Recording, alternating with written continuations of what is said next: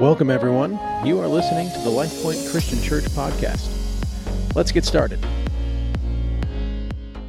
So, not too long ago, I came across this dramatic story about a young child who had been playing in the front yard, a small boy, and when he was playing in the front yard, he suddenly collapsed. Now, his mother was nearby and saw this child collapse, and she rushed over to him and noticed that her child had stopped breathing. And she didn't know exactly what was wrong with him, but she knew he was in need of medical attention. Now, the mother began to frantically look around for someone to help, someone to come to the aid of her child. And so she began to wave her arms and called out to the cars passing by, hoping that someone would come to her aid. Thankfully, a law enforcement officer happened to be driving by at that moment, and he noticed this mother who was screaming for him and waving her arms. And when he noticed this mother, he stopped his car and got out to see what was going on. He quickly assessed the situation. It didn't take long for him to realize that this boy was in need of CPR, and so he began performing this life-saving maneuver. As a parent, I can only imagine the fear and the panic that you would experience in that moment. You know your child has stopped breathing, is in need of help. But if you don't know how to perform CPR, you're left feeling helpless. You want nothing more than to come to the aid of your child, but you don't necessarily know how to help. You don't necessarily know how to save their life. And like the mother in this story, I'm sure all of us would begin frantically looking for someone who had been trained, someone who knew what to do in that particular situation. And I can only imagine the relief of the mother when she sees this squad car driving by, because here is someone who had been trained, who knew what to do. And then imagine the relief that this mother must have felt when she saw her child start breathing again and the color slowly return to his skin. And thankfully, the officer, he knew what to do, and he performed CPR, and he saved the boy's life. Now, I don't know about you, but perhaps, the CPR, you already know what that stands for. I would ask you to type it into the chat, but if I can't spell it, I'm not going to expect you to either, so don't worry about that. But CPR, it stands for cardiopulmonary resuscitation. And it's a tactic that is used when someone is unconscious or unresponsive or has stopped breathing. And of course, the goal is to revive the person and save their life. This morning, right here off stage, I actually have a borrowed dummy from the American Red Cross, and I'm going to be doing some practical training on how to perform CPR. No, I'm just kidding. That's not true. That would only go poorly. However, I do want to talk to you about a different type of CPR. And even though this is a different type of CPR, the goal remains the same: to save a life. At LifePoint, one of our values is to introduce people to Jesus. And it's one of our values because we want nothing more than to see people get saved spiritually. And of course, you and I don't do the saving, but it's our job to introduce people to the one who can. And that's Jesus. And we didn't pull this value out of thin air. This is a value here at LifePoint because we see that we're called to this in Scripture, throughout Scripture. Following his resurrection from the grave and just prior to his ascension, Jesus gives us a command to his disciples, his followers. It's found in Matthew 28:19 through 20. Jesus says, "Therefore, go and make disciples of all nations, baptizing them in the name of the Father and of the Son and of the Holy Spirit, teaching them to obey everything I have commanded you." We find this value emphasized as well in Acts chapter 1, verse 8. And Jesus says, "But you will receive power when the Holy Spirit comes on you, and you will be my witnesses, telling people about me everywhere, in Jerusalem, throughout Judea, in Samaria, and to the ends of the earth."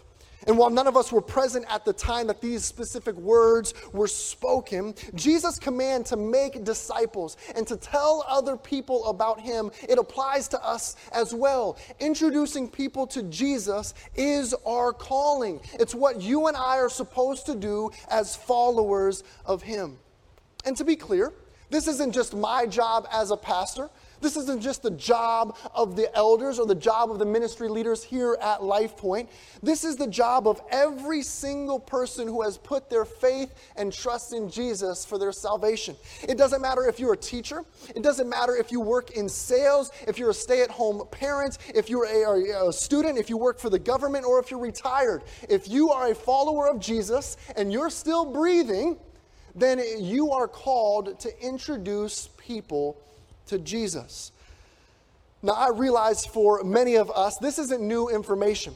You've heard it said before that we are called to make disciples. However, I think when we often hear that command, we simply tack it on to the end of our list of responsibilities. And it may be on our to-do list, but it's not a very high priority. And whether intentionally or not, we often take the approach of, I'll make disciples if I get around to it.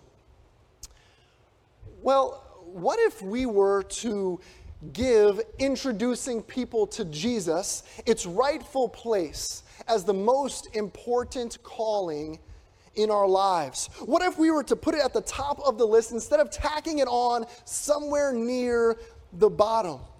You see, if you're a teacher, and I know there's many teachers that attend LifePoint and they're part of the Elk Grove Unified School District or in the surrounding colleges. And so if you're a teacher, you got to know your most important job isn't to educate students. It's to make disciples. And of course, I understand that there are things in place that may not allow you to openly share your faith in a classroom setting. However, if you were to walk on campus, or if you were to enter your classroom, or these days, begin your Zoom call with this goal in mind of introducing people to Jesus, what would change about your approach? What would change about your interaction with students, your interaction with your coworkers, the administration? For those of you who are in sales, your primary goal isn't to close the deal. It's to do business in a way that opens doors so that you might be able to introduce people to Jesus. For all of you who are students, your primary job isn't to get good grades. Now hold on real quick. Before I get a bunch of emails from all the parents berating me because they want their kid to get good grades, 1 second. Students, let me remind you of what Colossians 3:23 says. Whatever you do, work at it with all your heart as working for the Lord, not for men. And so, yes, students, you should work hard in school and do your very best because that honors God. But introducing your friends to Jesus has far more value and significance than your grades ever will. Ask anybody around. No one is asking for people's GPA once you get out of high school. No one cares. And so we have to keep introducing people to Jesus in mind. You know, as parents, our primary responsibility isn't to raise kids who are contributing members of society. We're called to raise them and to put their faith and trust in Jesus for their salvation, to live a life that glorifies and honors him. Deuteronomy 6, verses 6 through 9 talk about this. I'd encourage you to check it out. And it talks about how the commands of Scripture were to impress them upon our children. We're to talk about them wherever we go, whatever we do. Your kids are at home now more than ever. What are you doing to take advantage of this time, to help them grow in their relationship with God? I gotta say, retirement sounds amazing as well. I know a number of you are already retired. I got a few more years before I get there, but I think it's important that we remember we never retire from our calling to make disciples, to introduce people to Jesus. In fact, retirement could very well be the most effective disciple-making season of your life. And I've been told the retired life can still be plenty busy, but no matter how your time is spent, we ought to have an intentional focus on disciple making. So if you didn't already know, Now you do, right? There's no excuses. We're called to make disciples. We're called to introduce people to Jesus. But for so many followers of Christ, we know that's what we're supposed to do, right? We know that's what we should do, but we don't know how to do that. We don't know how to make disciples or how to introduce people to Jesus. You see, if I know someone is in need of CPR, but I don't know how to perform CPR, what good am I to the person who needs to be revived? Just like the story I shared earlier, the mother knew her child needed CPR, but she didn't know how to perform CPR. And knowing CPR wasn't going to save the life of her son. She needed someone who knew how to perform CPR. And in the same way, for us as Christians, knowing someone needs to be introduced to Jesus, knowing someone needs to begin a relationship with Jesus, but not knowing how to help them make that connection, it does them no good. In other words, it does them no good if I know I need to and know I should introduce people to Jesus, but I don't know how. And so for the remainder of our time together this morning, it's going to serve as a practical training session. And I want to teach you how to introduce people to Jesus. I want to teach you how to perform spiritual CPR. Now, when it comes to spiritual CPR, the C doesn't stand for cardio. It stands for cultivate. And it means to promote growth or development of something by labor and attention. Cultivate is often used in an agricultural context. Farmers cultivate or break up the hard ground so it can receive the seed that is later planted. However, we're not going to be cultivating for the purpose of growing crops. We're going to be cultivating relationships for the purpose of introducing people to Jesus. You see, the first step of spiritual CPR is to cultivate relationships with those who don't yet know Jesus. This could be your next door neighbor. This could be somebody you met at the gym, the clerk at the grocery store, a coworker, your mechanic, a classmate, whoever. And if we want to introduce people to Jesus, it begins by building relationships. And of course, this means we must be intentional about who we spend our time with. Because certainly hanging out and spending time in genuine, authentic community with other believers, it's extremely valuable. We should gather, even if it is online, with our fellow believers. We should join a life group because circles are better than rows. But to neglect those who don't yet have a relationship with Jesus, that's a miss. All of our time shouldn't be spent with those who already believe what we do. Throughout his earthly ministry, Jesus was constantly rubbing shoulders with those who did not yet believe. And in Mark chapter 2, verse 17, Jesus says, "It is not the healthy who need a doctor, but the sick. I have not come to call the righteous, but sinners." You see, from Jesus' words right here in this verse, we learn that he was intentional about building relationships with those who needed to be saved. And as Christians, we ought to follow his example. We've been sent out to be a light to the world. But in order for our light to shine the brightest, we must go where there's darkness. We must go and interact with those who don't yet know Jesus. By no means do we do this perfectly, but Erin and I, my wife, we try to be intentional when it comes to cultivating relationships. We want to invite people into our lives to go deeper in friendship with the hope that they might one day be receptive to the seed of the gospel. A family just moved in 2 doors down from us, and we took the opportunity to stop by and introduce ourselves and give them some flowers and simply welcome them to the neighborhood. There was nothing spiritual about this interaction, but we wanted to start cultivating a relationship.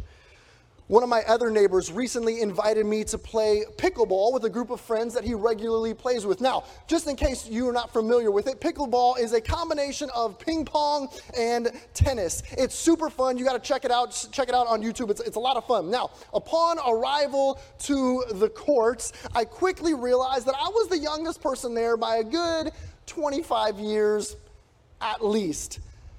However, in my first doubles match, I am ashamed to tell you that I lost to a couple in their 70s. Not exactly a high point in my athletic career. Thankfully, I did improve as the morning went on, but really, that morning, that period of time wasn't about pickleball. No, you see, it was about continuing to build a friendship with my neighbor. Cultivating relationships, it doesn't need to be complicated, but it does need to be intentional, and it does need to be a priority. And so let me ask you a question. Who is someone in your life who doesn't yet know Jesus? And how can you begin cultivating a friendship with them? What steps can you take to begin to build a relationship with the hope that they might one day be receptive to the gospel message? The P in spiritual CPR stands for plant. It's step 2 of 3 when it comes to introducing people to Jesus. Now, sticking with our farming illustration, once the farmer has cultivated the ground, he then plants the seed. And in the same way, as followers of Christ, once we've cultivated a relationship with those who don't yet know Jesus, it's time to plant the seed of the gospel. It's time to look for or create opportunities to bring your faith into the relationship. Now, I know for many Christians, this sounds like a daunting or intimidating task. And maybe that's how you're feeling. Maybe that's how you feel when it comes to talking about your faith or even just referencing it at all. And perhaps you're wondering, well, how am I supposed to do that? Or what does that even look like? Well, first, we have to understand that there's no magic formula when it comes to bringing your faith into the relationship. Every friendship, every relationship is dynamic and unique. And so there's never going to be this one-size-fits-all approach. But I would encourage you to start with prayer. And specifically praying for 2 things. Pray for wisdom and pray for opportunities. See, pray that God would give you wisdom to know what to say and when to say it. James chapter 1 verse 5 says, if any of you lacks wisdom, he should ask God, who gives generously to all without finding fault, and it will be given to him. So pray for wisdom, and then trust that God will walk you through the process. Secondly, pray that God would give you opportunities to insert your faith into the conversation. Pray that he would open doors for you. And then, when those opportunities arise, because they will, we must be ready to take advantage. Remember Peter's words in 1 Peter chapter 3, verse 15. He says, always be prepared to give an answer to everyone who asks you to give the reason for the hope that you have. When it comes to planting, don't make it harder than it has to be. Really, this is a step all about sharing why your faith matters to you. It's letting your friends know why you go to church, why you give a tithe or an offering, why you serve, why you pray, why you read your Bible. Planting a seed could be as simple as inviting someone to a church service or inviting someone to an event that's hosted by the church. But whatever planting looks like in the context of your relationships, the most important thing is that it happens. You see, just like the farmer doesn't plow his land forever, neither can we continuously cultivate our relationships forever. There comes a time where we must plant a seed. To build a friendship but never introduce them to Jesus does them no good. And so we have to be intentional about taking the next step. We had a next door neighbor who made it a challenge to cultivate a relationship. The recreational activities that he was involved in and the company he kept made it difficult to break up the hard ground and to build a relationship. We would try to be friendly. I would say hello. I would do my best to engage him in conversation about his job or his son. He has a child who's a similar age as some of our kids. And to be honest, though, I never really made much progress. Well, last December, the SWAT truck made a surprise visit to his house and he was taken to jail. About 5 or 6 weeks after that occurred, I sensed that God was calling me to go to prison to visit my former neighbor. To be honest, I had very little interest in that idea. That was something I was not looking to do whatsoever. And I tried to make up excuses, and I tried to delay and procrastinate as much as I could. But eventually, thankfully, I was obedient to what I felt like God was calling me to do. And so I went to the prison and had a conversation with my neighbor through the glass window pane on a phone. And that night, I felt led to plant a seed. And sensing that my neighbor might need a more straightforward, direct approach, I told him that God has more for his life than sitting in a prison cell.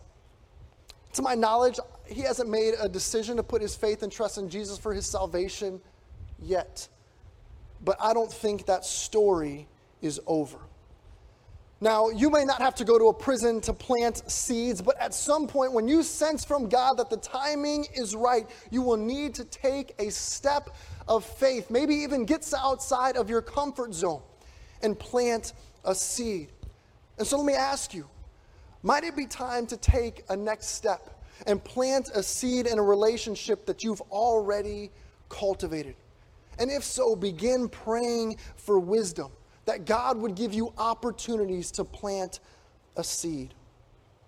The third and final step of spiritual CPR is reap. You see, once the farmer has prepared the ground and planted the seed, the final step is to harvest the crops. In similar fashion, once a relationship has been built and the seeds have been planted, there comes a time when the gospel message must be clearly presented and a call for a response must be made. It's time to reap a spiritual harvest. Now, ultimately, God is the one who saves, not us. But he has given us a role to play. In Luke chapter 10, verse 2, Jesus says, "The harvest is plentiful, but the workers are few. Ask the Lord of the harvest, therefore, to send out workers into his harvest field." I'm praying that you will join the work in the harvest field. Let's not neglect our role when it comes to introducing people to Jesus. And so could there be someone in your life who is ready to hear and receive the good news of the gospel? Could it be that someone is waiting for you to tell them the good news? I pray that God would give you courage to take the next step and give you the words to say. And as Pastor Chris encouraged us to do a couple of weeks ago, I would encourage you to pray BHAP prayers for those who don't yet know Jesus. Big, hairy, audacious prayers. Pray expectantly. Pray specifically. Pray persistently for those in your life who don't yet have a relationship with Jesus. And then see how God uses you to introduce people to him. All right, your training is almost complete, but I think it's also important that we remember CPR is an urgent matter. Remember the mother who was frantically waving down that officer to come to the aid of her son. What if the officer rolled his window down and responded to her, "I'm on my way to get donuts, I'll be right back"? That would be crazy. That would cost the boy his life. See, spiritual CPR is also an urgent matter. It's not something that we can put off until later. And I know that everyone is busy. And I know for some, this season of COVID has made life even crazier. But what are we saying when we're too busy to make an effort or too busy to build relationships with those who don't yet know Jesus? Our calling to make disciples is so important. People are dying spiritually, and we know the healer. We know the one who can save them. And the reality is, there may not be a later. Tomorrow is not guaranteed, and so we need to make introducing people to Jesus a priority now. All right, we know what we're supposed to do. Introduce people to Jesus. Make disciples. And now we have a better idea of how to do that. And so let's make spiritual CPR a part of our lives. If you're watching this morning and maybe you've never put your faith and trust in Jesus for your salvation, you might be wondering, well, hey, how does all of this apply to me? Well, you should know that the reason we're talking about how to introduce people to Jesus is because we believe that he can radically transform your life, both now and for all eternity. We believe that when you put your faith and trust in Jesus for your salvation, he will save you from your sins, and your spot in heaven will be guaranteed. And so we want as many people to know the Jesus that we know, to experience the life that he has to offer. And so if you've never made a decision, or if you're interested in knowing more about that, I'd simply invite you to text the word LP Decision, all one word, LP Decision, to 94000. You'll receive a link to fill out a form. You don't even have to fill it all the way out. Leave us your name, contact information in the comment box. Simply put, I'd like to know more. And our team would be happy to respond and follow up with you and answer any questions that you might have. And for those of us who have already put our faith and trust in Jesus for our salvation, let's make ourselves available to be used by God to reach people who don't yet know him. Let's cultivate, let's plant, and let's reap a spiritual harvest. Heavenly Father, we are grateful, God, that you have saved us, that you've made a way for salvation to be possible. God, we are so thankful that you gave us your Son, and that we know the one who can heal, that we know the one who's able to save. And now, God, I pray as we think about those in our life who have a relationship with Jesus and who are in need of a relationship with Jesus, God, that you would give us boldness and courage to share our faith, God, that we might be able to introduce people to Jesus, knowing that you're the one who saves. God, we pray that you would help us in this. In your Son's name, amen. We hope you enjoyed today's message. You can learn more about us by visiting us online at lifepoint.org. If you are ever in the Sacramento area, we would love to see you in person. Events and service times can be found on our website. Thank you for listening, and we hope you join us for our next episode.